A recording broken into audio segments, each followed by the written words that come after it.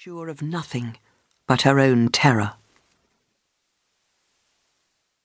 As Rahil looked up at the castle, Prince Anat looked down, watching the caravan approach with a quickening of his pulse that was all too rare since his wife began locking her door at night, and then, to spite him, those of the serving wenches.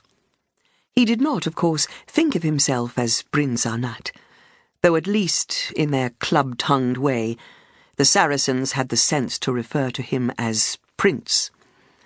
In fact, he had been born Reynald de Chatillon, but he preferred to think of himself as the Prince of Outrejourdin, and forced all of his underlings to refer to him as such.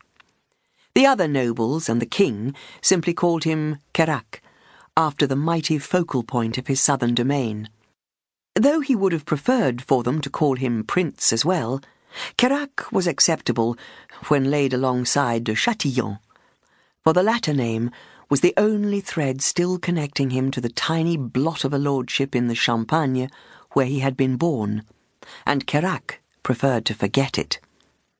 Now, in his 61st year, he could hardly remember Europe at all, and it was more a conscious act of forgetting than not. For Carac had been his father's second son, with no birthright but the name and an ambition that soared well beyond any reasonable expectations. As an adolescent, he railed against his filial insignificance, never imagining that in the uneasy territories of Outremer his destiny was already forming.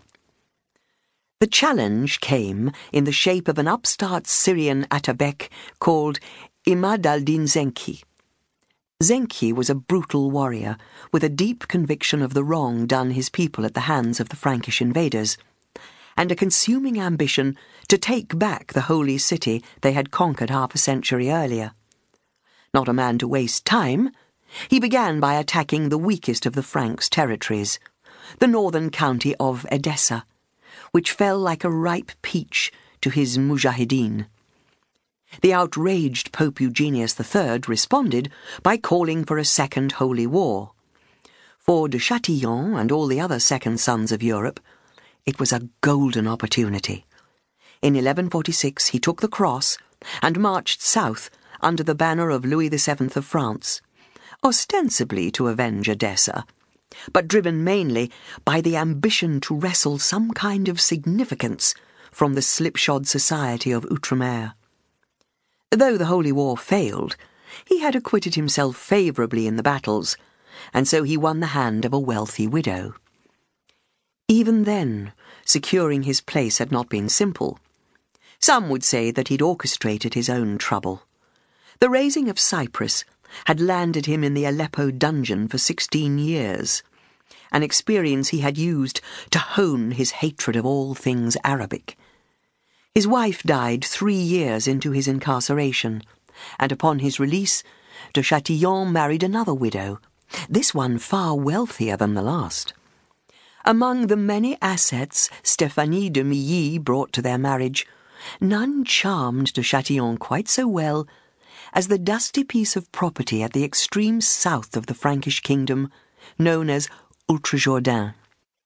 In the years since his marriage to Stéphanie had soured, de Chatillon, now known as Carac, had mastered that wild county.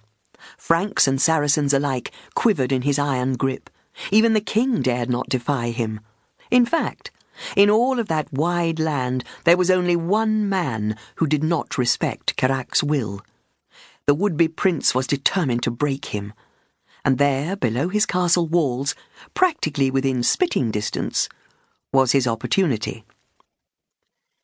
"You have a leery look in your eye, messire," spoke a voice behind Carac. "What is it you are thinking of?" Carac turned from the caravan to face Gérard de Riefort. The Templar Grand Master stood looking back at him calmly, white tunic fluttering in the morning breeze. His face was properly obsequious, but there was a glimmer of derision in his blue eyes, which sent a hot spike of anger rising in Carac. Though allies by necessity, Carac and de Riefort bore little love for one another. Perhaps they were too much alike, for de Riefort too had risen to his position from humble beginnings. The young